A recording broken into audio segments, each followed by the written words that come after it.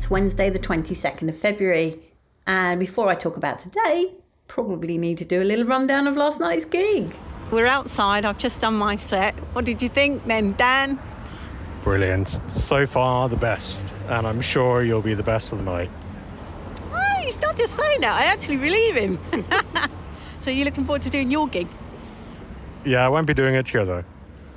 Yeah, it's a little bit dire. It's very male.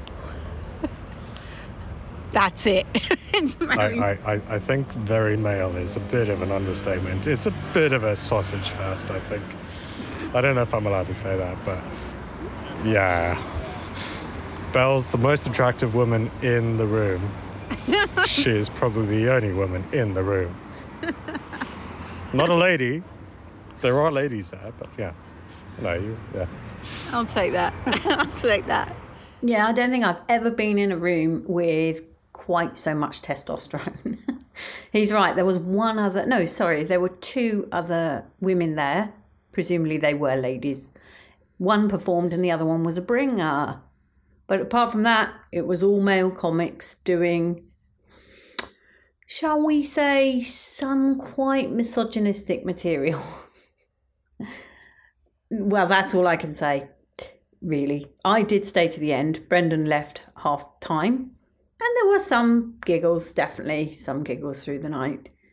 But I think they've just changed venue and they are finding their feet. I think it probably didn't help that most people didn't bring anybody with them.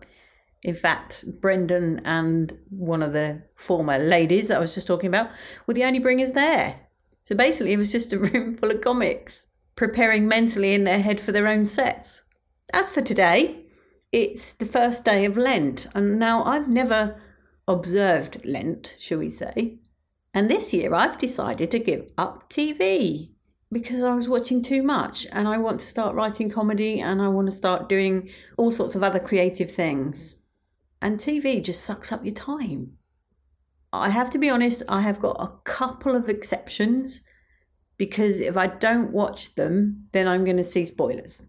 And those exceptions are The Great Pottery Throwdown and The Apprentice. Other than that, it's absolutely no TV. And what does one do when one's not watching TV?